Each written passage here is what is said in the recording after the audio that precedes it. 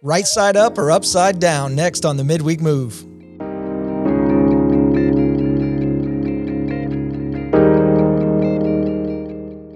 Hey there, everyone. Welcome to the Midweek Move. I am Scott, and I've just got to tell you, I say this every week, but this week I am just super pumped, not just for the chapter, not just for the book we're in, not just for the Bible study, but I am pumped because I have a super special guest today, a friend of mine. We connected recently, and in that connection, when I tell you there was a connection, you just need to know that there are some people you meet in your life that when you meet them, you're just like, oh yeah, this is a little bit more than just meeting somebody and an acquaintance. And that's how I felt about this guest. He's a pastor, he's a leader, he's a coach, he's an encourager. But more than that, what I love about this guy is he's not wrapped up in his titles and what he does, but his identity is solely focused on being a child of God. And so my friend Jeff Hill is here from Virginia, Destiny Church in Chester, Virginia. So Jeff, welcome to the Midweek Move, buddy. Glad to be here, Pastor. It's just an honor to be here. If I told everybody you're quite literally a man who gives a shirt off his back, the first time we physically met, I just jokingly, I could tell you were very similar in my makeup. I like to joke, and I just jokingly, you were commenting on the shirt you had, and I said, boy, I like your shirt. You giving those away, and you gave me yours. So you washed it and gave it folded to me in my hotel room, had it delivered. So quite literally gave your shirt off your back. Yes, sir. Man, we love giving. We love to give. I love what Paul said about the Macedonians. Before he even talked about their giving, he said they gave themselves first to the Lord. And then out of that came this amazing propensity for giving that they became known as. And I love the fact that I get to hang out with people just like you. Yeah. Our tribe is full of people who just love to give of themselves. And listen, if you're watching this today, that's what Jeff and I are going to do today. We're going to give away today. We're going to give away not our knowledge or our Bible doctrine or our theological degrees. Man, we're just going to share with you today what we feel like the Lord's put on our heart from His Word, not from our opinion, but from His Word. And we're going to share that together. We're going to share that with one another. We're going to share that with you, and you guys are going to engage with us. And man, this Midweek Move is all about, this is a moment, and in this moment, God created a moment so that He can create movement, growth, so we can take a next step in Jesus. So we are in Acts chapter 17 today, everybody. You've been taking this journey with us, man. We've been, we've been laid out at the temple gate. We've been laid out in the Holy Spirit at the temple steps. We've been in jail. We've seen the dead resurrected. We've seen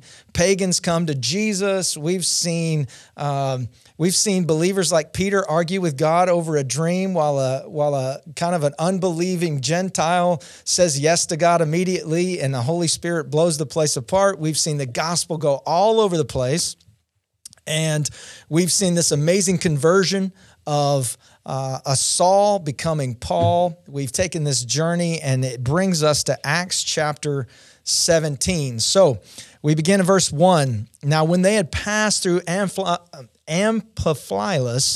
and Apollonia, they came to Thessalonica, where there was a synagogue of the Jews. And then Paul, as his custom was, went into them, and for 3 Sabbaths he reasoned with them from the Scriptures. Now, I think it's interesting right here, Jeff, that we find ourselves immediately speaking about the Jews in Thessalonica, because when you think of Thessalonica, you kind of think the other side of the fence on the Greek side, but yet here is a synagogue of Jews in Thessalonica, and it says that Paul, as his custom was, went into them, and for 3 Sabbaths reasons with them the Scriptures. Now, let's just stop right here. I know we got a lot of verses, but we want to make sure that we key in on several aspects of this. And here's one aspect that I'd like for Jeff to kind of dive in a little bit. What makes it so important here, Jeff, that Paul is reaching into the synagogue with Jews, and what is so special about Paul that he can kind of bridge this gap in Jew and in the Gentile world? Yeah, when I think of Paul, I love these stories because I believe that some people need an explanation and some people need a demonstration, and Paul was powerful in both.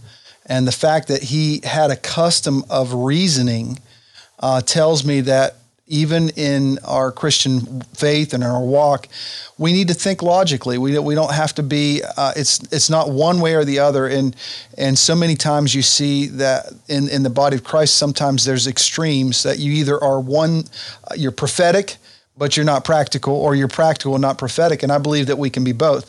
So the fact that he's in a place where he's reasoning tells me that he was practical. He was logical, and yet he was also powerful. And so that's what stands out to me about Paul. It's why I enjoy him so much. I enjoy his writings more than any other New Testament writer, because he has a pattern. If you study it, he's always in some ways he's ideological to start out with, and then he gets practical, and the practical is always on the foundation of the theological background that he gives. So he doesn't just stay in a reasoning mindset where it's ideological. He gets practical, and I just love that about him. So I don't know if you have more to say about it, or if you think more about that. Yeah, I really like to say, when I first gave my life to Christ, it was so radical. The transformation was so radical that, man, I went from 100 for the enemy to 100 for Jesus. And in the midst of that passion and that prophetic gift that I didn't even know at the time was a prophetic gift, I didn't even know what the prophetic was. But I had this amazing prophetic gift, but I didn't have a whole lot of wisdom. and there wasn't a whole lot of reasoning going on. It was more just like, boom, this is what the Lord's saying. And probably back in those days, I was kind of one of those guys that's like, two are in the field and nobody's going. It was just so passionate and powerful. But it came from a very pure place, because I knew that I finally knew the truth. Like I finally had an answer to all the voids that I was trying to fill in my own life. And I just wanted to express that to everybody that was around me. But yet in that, I didn't open myself to a lot of discernment and wisdom. And so I had that prophetic, but I didn't have that practical, that wisdom to go with it. And I think you're right on point with Paul. Paul's this amazing bridge between Jew and Gentile. And what we're going to see here in a little bit is Jew and Gentile process differently. Yes. They process totally different. Yeah. And Paul recognized that. But in some sense, he recognized it to the point of actually giving them the opposite of the way they processed, which I love. Yeah. Because if you seek wisdom, guess what you're missing? The prophetic. Yeah. If you seek a sign, guess what you're missing? The wisdom. So in the midst of all this, we see Paul as this amazing bridge, almost like Samuel was in the Old Testament of judge to prophet. We almost see this same bridge with Paul with the Jew and the Gentiles. Yes, it's good. All right. So verse 3, explaining, here it is, you said it, explaining and demonstrating. He wasn't just explaining, but he was demonstrating that the Christ had to suffer to rise again from the dead, and saying, this Jesus whom I preach to you is a Christ. And another thing I love about Paul, he is leaving no doubt who he serves. Yeah. He's not talking about a God. He's not talking about some God. He's talking about the God. He's not talking about a prophet or a savior. He's talking about the Savior. I think so many times, listen, if you're watching this today, if you're listening to this, so many times as believers, we talk more about church, being a good person, and we don't put Jesus out there. And we leave doubt when we leave conversations with people of not only who we serve, but what we believe. Yes. And if we leave a conversation and they don't know we're a follower of Jesus, we've done something wrong. Yeah. There should be no doubt. Paul, although he's trying to bridge a gap and be relevant and all those things, he's definitely leaving no doubt. Yeah. Who the focal point is. He's pointing it all to Jesus. And Scott, when you mentioned that, it makes me think of what you just said previously about when you first got saved. The reason you were passionate was because you weren't passionate about a doctrine. You weren't passionate about some ideology. You were passionate because you met a person and you realized that person is real. Paul's preaching about Jesus because he met Jesus. He interacted with Jesus. Had an encounter with Jesus. So it's not that we're leading people to a theology or even a morality. We're leading them to a person. Right. And when we miss that, the reason we start to do that is because we don't have a living, breathing, up-to-date relationship with the Lord ourselves. When we're talking to him, walking with him, we're not giving people a mindset. We're giving him a man named Jesus. And that's what Paul was doing. And here's the thing, Jeff, is that Paul could have reasoned with the Jews without the Holy Spirit. Because he was raised in the school, he was raised in the law, he was a learned man, he was more educated than most of the ones who were coming against him. He could have reasoned with them all day long without the Holy Spirit, but it says not only did he reason with them, but he demonstrated, because he's the same guy that says, I didn't come to you with enticing words of man's wisdom, but power and demonstration of the Holy Spirit. Yes. So both and all over again. Okay, verse 4, and some of them were persuaded. I love this because not all of them were persuaded. Listen, God has not anointed us or even called us to lead every single person to Jesus. He has simply anointed us to make his name known, to point people to Jesus. It doesn't mean that everybody is going to receive Christ. Man, Jeff, I can remember as a young pastor, man, if the altars weren't packed when the call came, I was depressed until Tuesday. Like, I was under a dark cloud. Like, man, I don't know if you've ever experienced this, but man, I can just remember, thinking, man, this is a word. This is going to change the earth. Like, and I get up, man, and I bring that word, and I know it's a word from the Lord. And then at the end, it's like, you're supposed to be the closer now. Come on, close the deal, and you kind of give that pull, and you're like naming off 714,000 sins just so one person will respond to something, and nobody comes. And it's like, I would drive home that afternoon, and Tanya'd be like, she would immediately go into encouraging mode. Because she knew he's going to be in bed tonight. He's going to wake up late tomorrow morning. He's not going to want to go in the office, because I thought that it was my job to pull everybody to Jesus. And I love the fact that Paul never allowed those things to take root in his life. Some were persuaded. Okay, cool. Now we're going to move on to the next thing, right? That's never happened to you, right? No, discouragement never happens to me. I glow in the dark.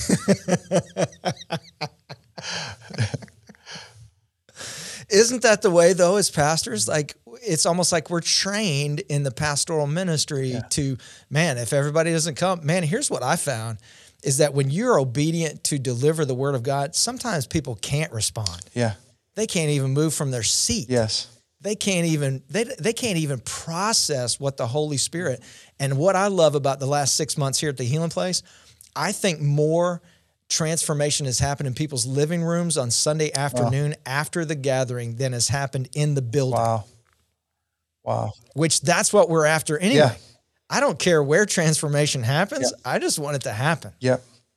No, and you know what stands out to me when I read this verse earlier, it was that some of the Jews were persuaded, as did a large number of Greek, God-fearing Greeks and a few prominent women. So in other words, it seemed as if, and this is biblically accurate, God was really wanting to do something in Paul's life. It wasn't about it wasn't just that the Jews weren't responding. It was the fact that God was pushing him into a ministry toward the non-Jew. And so he was seeing results with the non-Jewish, the Greek, and the Gentiles, but not as much with the Jews. And I feel like it was just one of those things. Sometimes, even what you were just talking about, Scott, I've looked back over our ministry and just seen seasons where it seemed like why isn't it working like it used to work? Why isn't God working like he used to do? And it was because he was turning a chapter. God was changing a season. And, usually when he's changing a season or turning the chapter, those are usually the most difficult seasons. But Paul obviously navigated it well, and he began to realize that God had called him to the Gentile church. What I love about that too, again, just from a perspective of wisdom, is that he didn't leave the Jews because they didn't respond to him. Just because someone doesn't respond doesn't mean we wash our feet or wash the dust off our feet, and say, well, I guess it's not I guess you're not qualified or you're not open. I've watched people who didn't respond for years suddenly begin to grow. One of them's on our staff. Watched, he just walked through a very difficult season, wasn't responding. It was a difficult time, but then out of nowhere, it was like God began to open his heart. He began to respond. And so I wholeheartedly understand what you're saying about when people don't respond to us. And we've heard this. People that are watching this podcast know this, that we're not responsible for the results. God is. And I love that saying, don't judge the success of your life by the fruit that you bear, but the seeds that you sow. We're sowing seeds constantly. And in this passage, Paul was sowing seeds. Some responded of the Jews, but a large number responded to the Greeks. And I think it's from the Greeks, and I think it's something to watch. We don't always know what God's doing. Rarely do we know what God's doing, but He's always doing something. Yeah, and I've always wondered why, if we're after an eternal reward, why are we judging that by worldly numbers? Yeah. If we're after eternal treasures, the fruit that remains, and the fruit that remains is that which is eternal. Yeah. You can do good things on the earth, but if it's not in the name of Jesus, I can give a cup of cold water and it refreshes somebody. But if I give it in Jesus' name, it takes on a supernatural impact, which gives it eternal value. And one thing I love about verse 4 is a multitude of devout Greeks. Like, these are not people who are sitting on the fence. Like, these are people that are all in with a Greek mindset. And not a few of the leading women. This is huge. If you're the Jews and you're watching this, you're not only mad that he's reaching out to the Greeks, but you have to be furious that women are coming into this thing. Prominent women are being brought into the kingdom of God and being put into places of even what we know later on in leadership within the body of Christ. And I know that kind of goes against the grain for a lot of people, but man, that's what's happening in the scriptures, and that's what we look at. All right, verse 5. An interesting scenario takes place. But the Jews who were not persuaded, becoming envious, took some of the evil men from the marketplace and, gathering a mob, set all the city in an uproar and attacked the house of Jason and sought to bring them out to the people. But when they did not find them, they dragged Jason and some brethren to the rulers of the city, crying out, "These who have turned the world upside down have come here too." It didn't say right side up. It said upside down. Basically, these people are turning everything that we know as our worldview upside down. They're talking, they're acting, they're demonstrating, they're speaking counter to what our worldview is. And what is happening is the disciples, the apostles, they are bringing a kingdom mindset to the earth, and it is not bringing peace in every household. It's bringing division.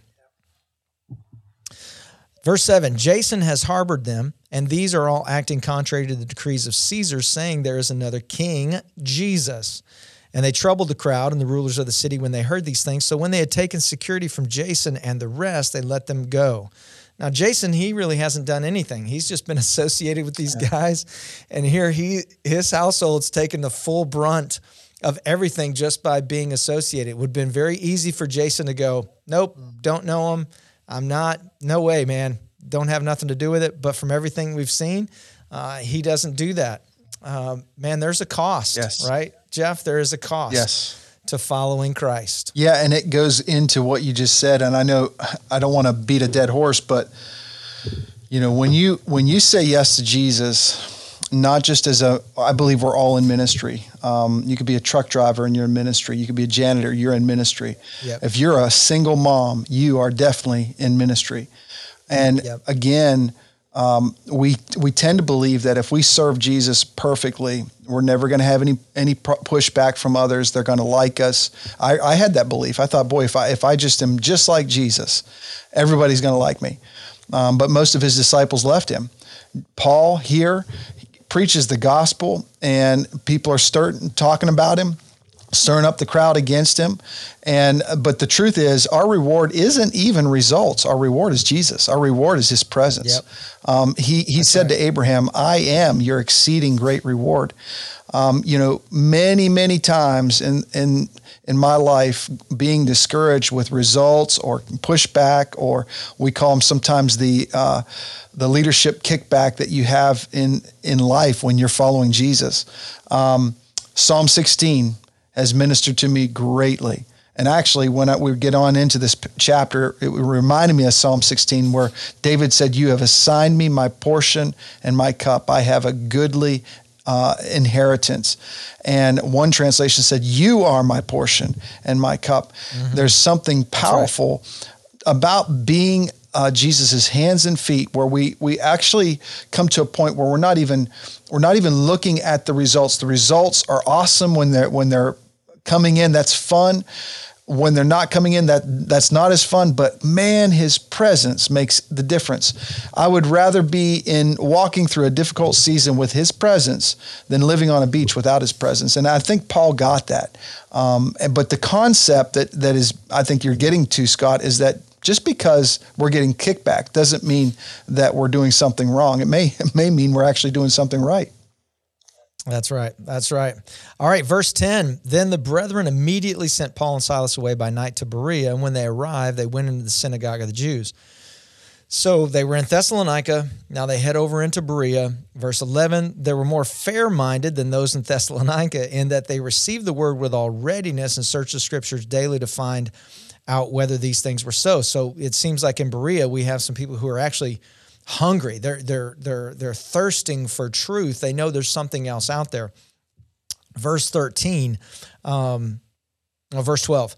Therefore, many of them believed, and also not a few of the Greeks, prominent women as well as men. Now we're in a different location, and the same thing is happening. Prominent Greeks are coming to Christ, and not just men, but women. So it's creating almost a pattern here that Jesus didn't just die on the cross for Jewish men. He didn't just die on the cross Jesus died for everyone, and all are welcome to come into this kingdom. So then it says in verse 13, but when the Jews from Thessalonica learned that the word of God was preached by Paul at Berea, they came there also and stirred up the crowd. So now they're like, oh, he's doing it over here. All right, let's go there and let's stir something up there.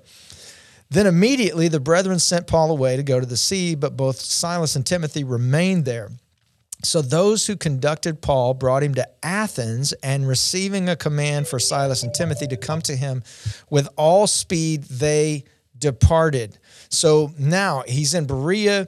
Now they're taking him away to Athens, and now we're going to see a even deeper mindset of that Greek reasoning that has taken such a depth that there are worship of all manner of things, not just a God, but statues, literature, the arts. They have made these things an object of worship that Paul is about to deal with.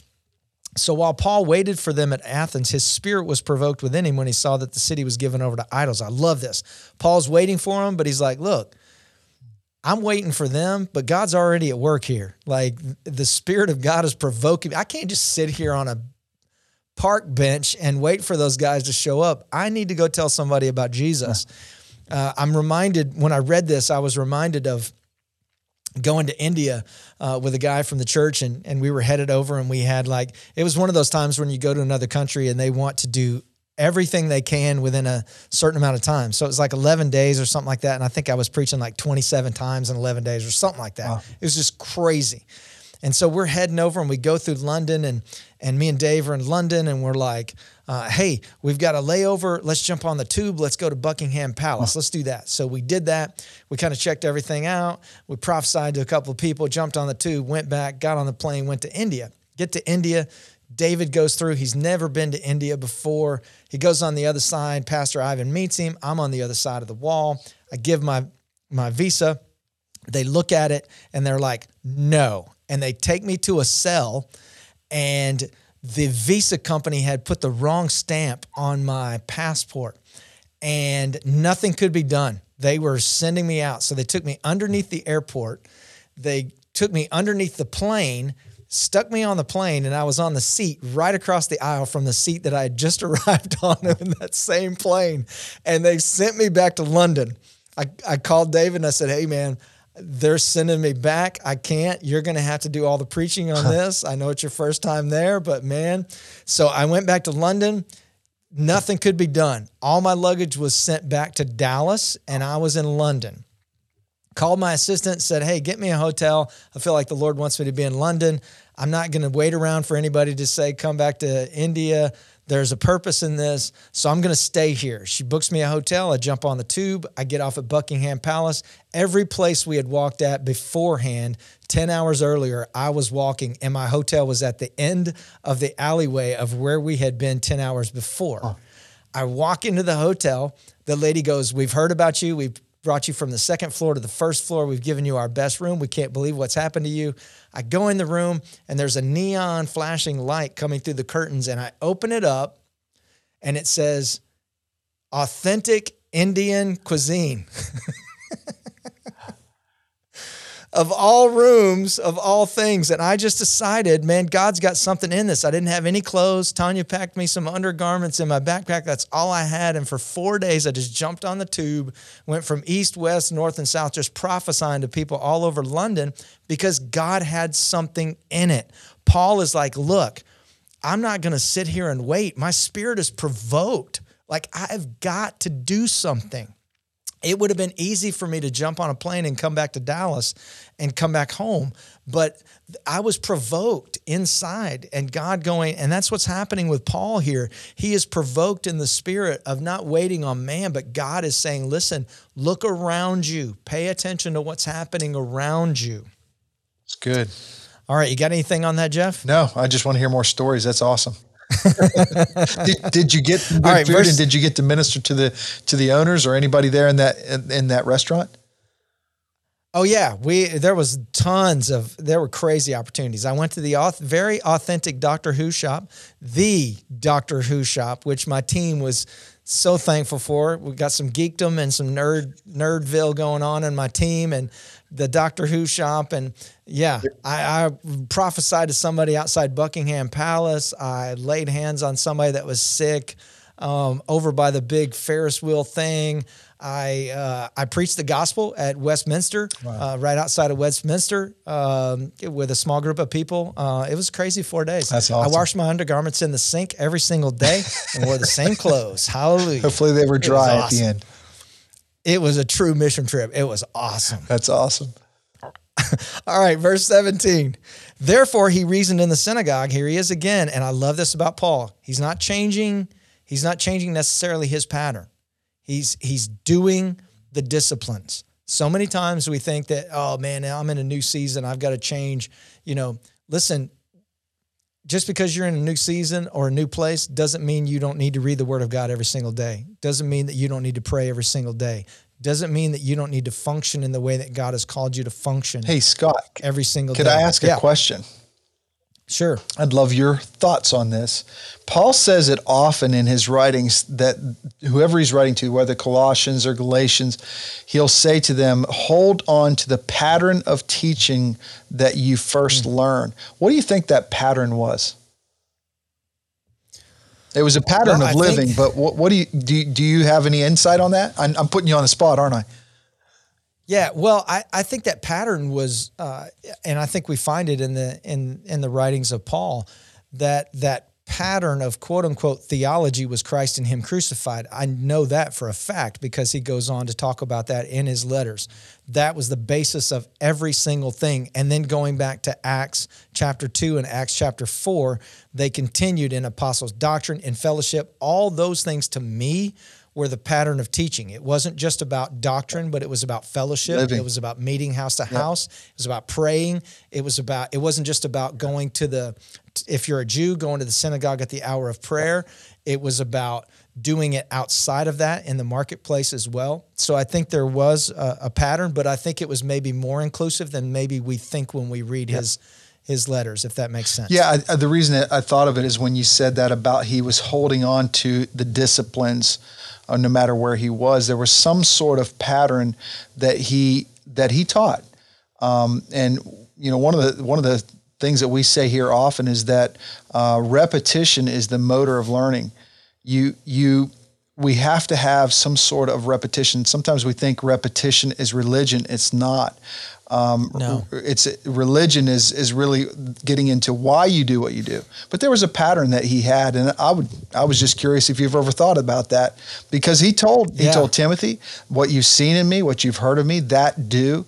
Multiple times he shared that there was a pattern that they lived by, and you would have to have it, because if you're teaching Greeks who have no concept of one God or that Jesus is God. I mean, the Corinthian church was made up of Greek Christians, and so there was a lot of challenges that he had. So I was just curious if you had any insight on that, Scott. Yeah, and I think it's important that when we talk about these things, I never understood why people would not apply the same things to the spiritual things as they do in their own life. Yeah. If you create something, if you craft something, you're going to work on your craft. You're not going to let your skills diminish. You're going to hone your craft. If you are good at what you do, you are not apathetic. You are not standing still. You're honing that craft. You're also learning. You are a learner. You're not just a teacher. You're a learner. Every great teacher is a great learner. That is the root of teaching and learning 101. If you are a great teacher, you are also a great learner. That's good. You haven't reached a pinnacle. You're not the only voice. The big difference between pharaohs and fathers are pharaohs will never raise up a servant to be greater than them, but fathers will also always allow their children, my ceiling, your floor. My ceiling, your floor. I want you to be greater than me. I'm going to learn, and I'm going to teach. I'm going to keep growing, but I'm going to make space for you to grow beyond where I've even gone. So I think that when we talk about, I started roasting coffee as a hobby. Well, it kind of went more than a hobby, and now it's more than a hobby. Well, I'm not just satisfied with what I'm doing. I'm learning different things so that it can be better, because I want it to be the best it can possibly be for the people who are drinking that cup of coffee. In Jesus' name. My wife is going to love that. You better bring some with you when you come. Oh, I am. I'm bringing multiple bags to you guys. Good. Yep, no doubt. All right. So here's the key in Athens. He reasoned in the synagogue with the Jews and with the Gentile worshipers, and in the marketplace daily with those who happen to be there. Basically, he's going in the temple and he's going, okay, let me go out. Let me jump on the tube and go to Buckingham Palace and prophesy to people. I've not just been called to inside the synagogue or the place of worship. Then certain Epicurean and Stoic philosophers encountered him, and some said, what does this babbler want to say? I think it's pretty interesting that immediately the philosophers come, and instead of just asking a question, they're diminishing who he is. They're name calling already. They don't even know the full story, and they're already coming against him with some kind of threat or some kind of diminished, this guy isn't on my level. Although Paul could have philosophized with the best of them and could have outdone them, but that wasn't what he was called to do. Others said he seems to be a proclaimer of foreign gods, plural, because he preached to them Jesus and the resurrection. And they took him and brought him to the Areopagus, and saying, may we know what this new doctrine is of which you speak. For you are bringing some strange things to our ears. Therefore, we want to know what these things mean. I love that the fact they're like, we don't know what you're saying, but we want to know more. Not everybody's like that, but this crew is like that. For all the Athenians and the foreigners who were there spent their time in nothing else but either to tell or to hear some new thing. So here's where we have that the Greeks seek wisdom to the point of philosophy, to the point of there is no end. There is no truth. Everything is relative. There's always another argument. There's always another philosophy. There is no absolute truth. But then you had the Jews who sought a sign. And so now what we're going to begin to see is Paul, he's been reasoning, but what we will end up seeing is that Greeks will experience a supernatural power, and they will see dead people come to life. They will see healings. They will see all these things, and Greeks will come in. And then Paul will reason with Jews who are seeking a sign with wisdom. And that's what I love, is that when you know your crowd, when you know what the Lord is speaking, that I don't have to be a crack addict to reach a crack addict. That's good. Like, I don't have to have 19 degrees to reach a professor for Jesus. I can actually come at them at a place they don't even see coming because it's a void they have in their life. If somebody's seeking a sign, they probably don't need another sign. They need some teaching. They need some wisdom. But if they're looking for wisdom and it's only wisdom, they probably need to see something supernatural to bring the whole entire picture together, which is what you pointed out at the beginning. All right. Where was I? You are in. All right. Verse 22. All right, then Paul stood in the midst of the Areopagus and said, Men of Athens, I perceive that in all things you are very religious, which I think is pretty interesting because they probably didn't necessarily see themselves as religious. They're philosophers, a higher truth, a greater plane. We would probably lay it over into New Age in the day that we live in. For as I was passing through and considering the objects of your worship, I even found an altar with this inscription, to the unknown God. Therefore, the one whom you worship without knowing, him I proclaim to you. So he's saying there is an absolute God. You don't even know it. And you don't even know that's what you're looking for and that's what you're seeking. And I do think it's interesting that he said, considering the objects of your worship. And I wonder to myself, did they even realize that those were objects of worship? It's almost like in our current culture, Jeff, of American worship, like we build 50-foot statues of athletes and people stand in front of them and they lay things at the feet of these things. Do they even realize that that becomes an object of worship? They just simply think, I'm a sports fan, right? I'm just a sports fan, man. I'm a sports fanatic. Yeah. Well, really? You know what comes to mind when you said that is that what stuck out to me when I read this was that he was so wise in finding an end. So if our culture, which it does, worships Hollywood, worships sports, it's a great, I enjoy football. My team lost horribly last night. The Steelers lost horribly, but for me, I use it as a bridge. I use it as an in. Paul found what they worshiped, and instead of just rebuking them and berating them, like you said, Scott, they probably didn't even know what they were worshiping. He found a way to use it to his advantage to bring Christ. And, Bishop Thomas always used to say, we've got to be bridge builders, and you got to find ways to find out what they're listening to, what are their influencers, what are they worshiping, and not that we worship what they worship, but we need to be able to speak their language, and Paul spoke their language. So verse 24, God who made the world and everything in it, since he is Lord of heaven and earth, does not dwell in temples made with hands, nor is he worshipped with men's hands as though he needed anything, since he gives life to all life, breath, and all things, and he has made from one blood every nation of men to dwell on all the face of the earth, and has determined their pre-appointed times and the boundaries of their dwellings, so that they should seek the Lord in the hope that they might grope for him and find him, though he is not far from each of us. For in him we live and move and have our being. Man, that quote right there, that is something we stand on here at the Healing Place. Is Acts 17:28, which is, it's in him we live and we move and we have our being. We always like to say, our vision is be who God created you to be, know what God is saying, and do what God says, period. Identity, relationship, purpose. That's good. As long as you're secure in your identity, then you can have a relationship with him. You can know what he's saying. And when you know what he says, then you can do what he says. In him we live and we move and we have our being. And what Paul is saying is, everything is in him. And it goes to your point earlier, Jeff. We're not after peace. We're after a person. And he is peace. Yeah. We're not after rest. We're after a person. And he is rest. We're not even after a Sabbath rest.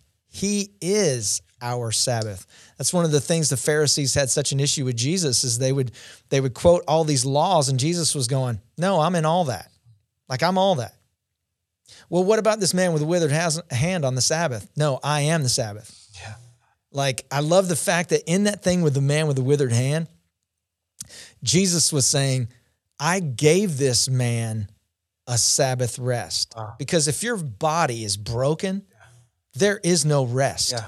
There's no rest for your soul, your spirit, because you're broken. Yeah. But he brought wholeness, which that whole shalom peace means nothing missing, nothing broken. Wow. Jesus literally brought the man a Sabbath rest. And yet they were still mad because he did it on the Sabbath. And Jesus was going, it's not about a day. Paul goes on to say, Jesus nailed all the holy days to the cross.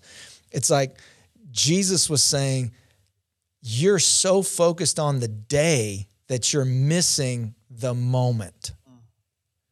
Listen, if you're listening to this, if you're watching this, don't be so focused on the minutia of the daily. It has to be on this day. It has to happen this way.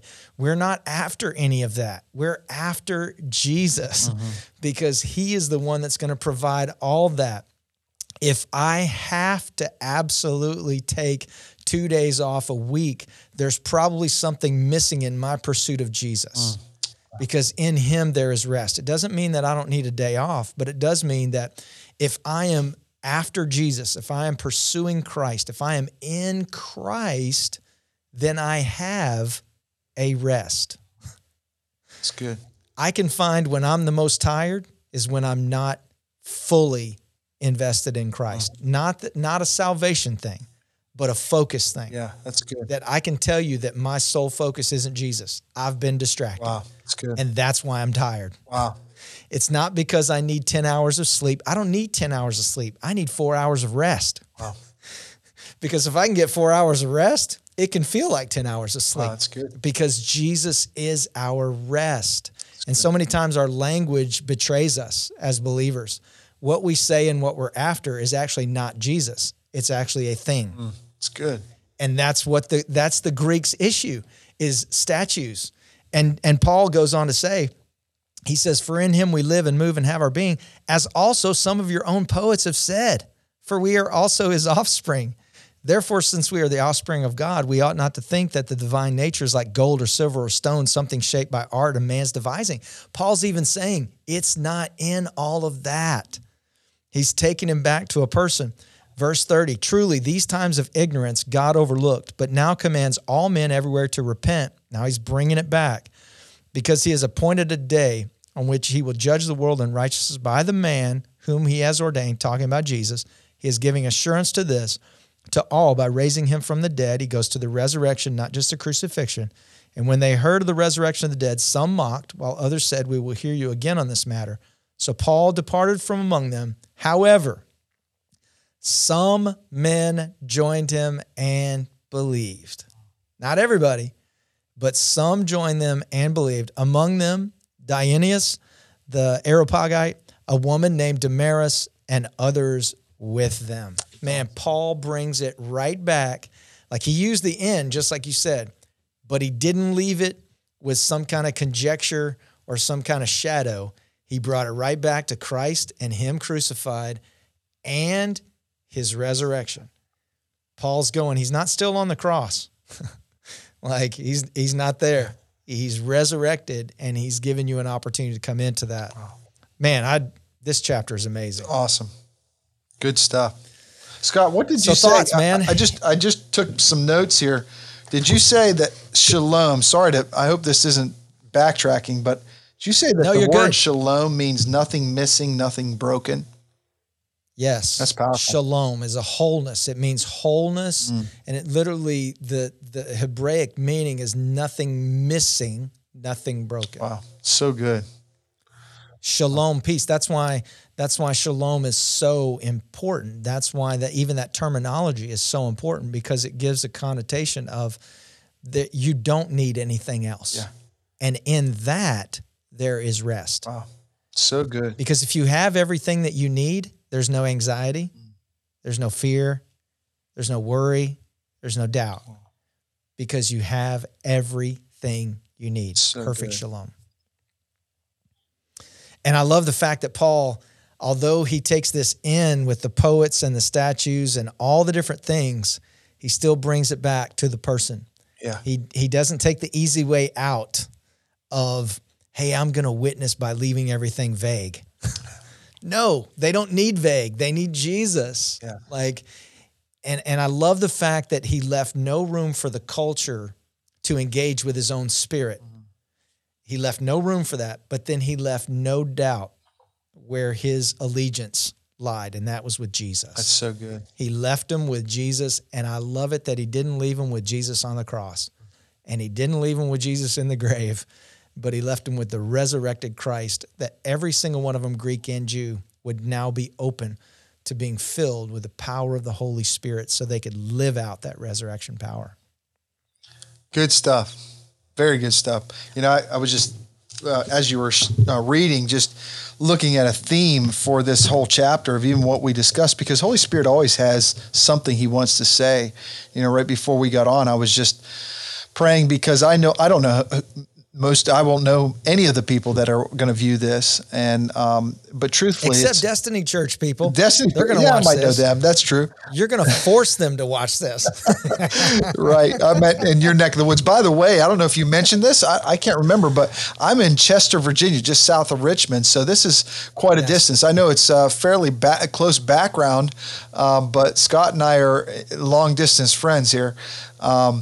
But yeah, I was just thinking about how God loves to minister to people. And that's the heart behind what you're doing, Scott, is that whoever's watching this doesn't just get head knowledge, but they get a presence of Jesus in the conversation that we have. And that's what's beautiful about even having a conversation like this, is he moves in on conversations about him. And so I was just meditating on, Lord, what are you trying to say through this discussion? And when you said that about peace, it is almost a theme that Paul was, in good report and bad report, honor and dishonor, he was at peace.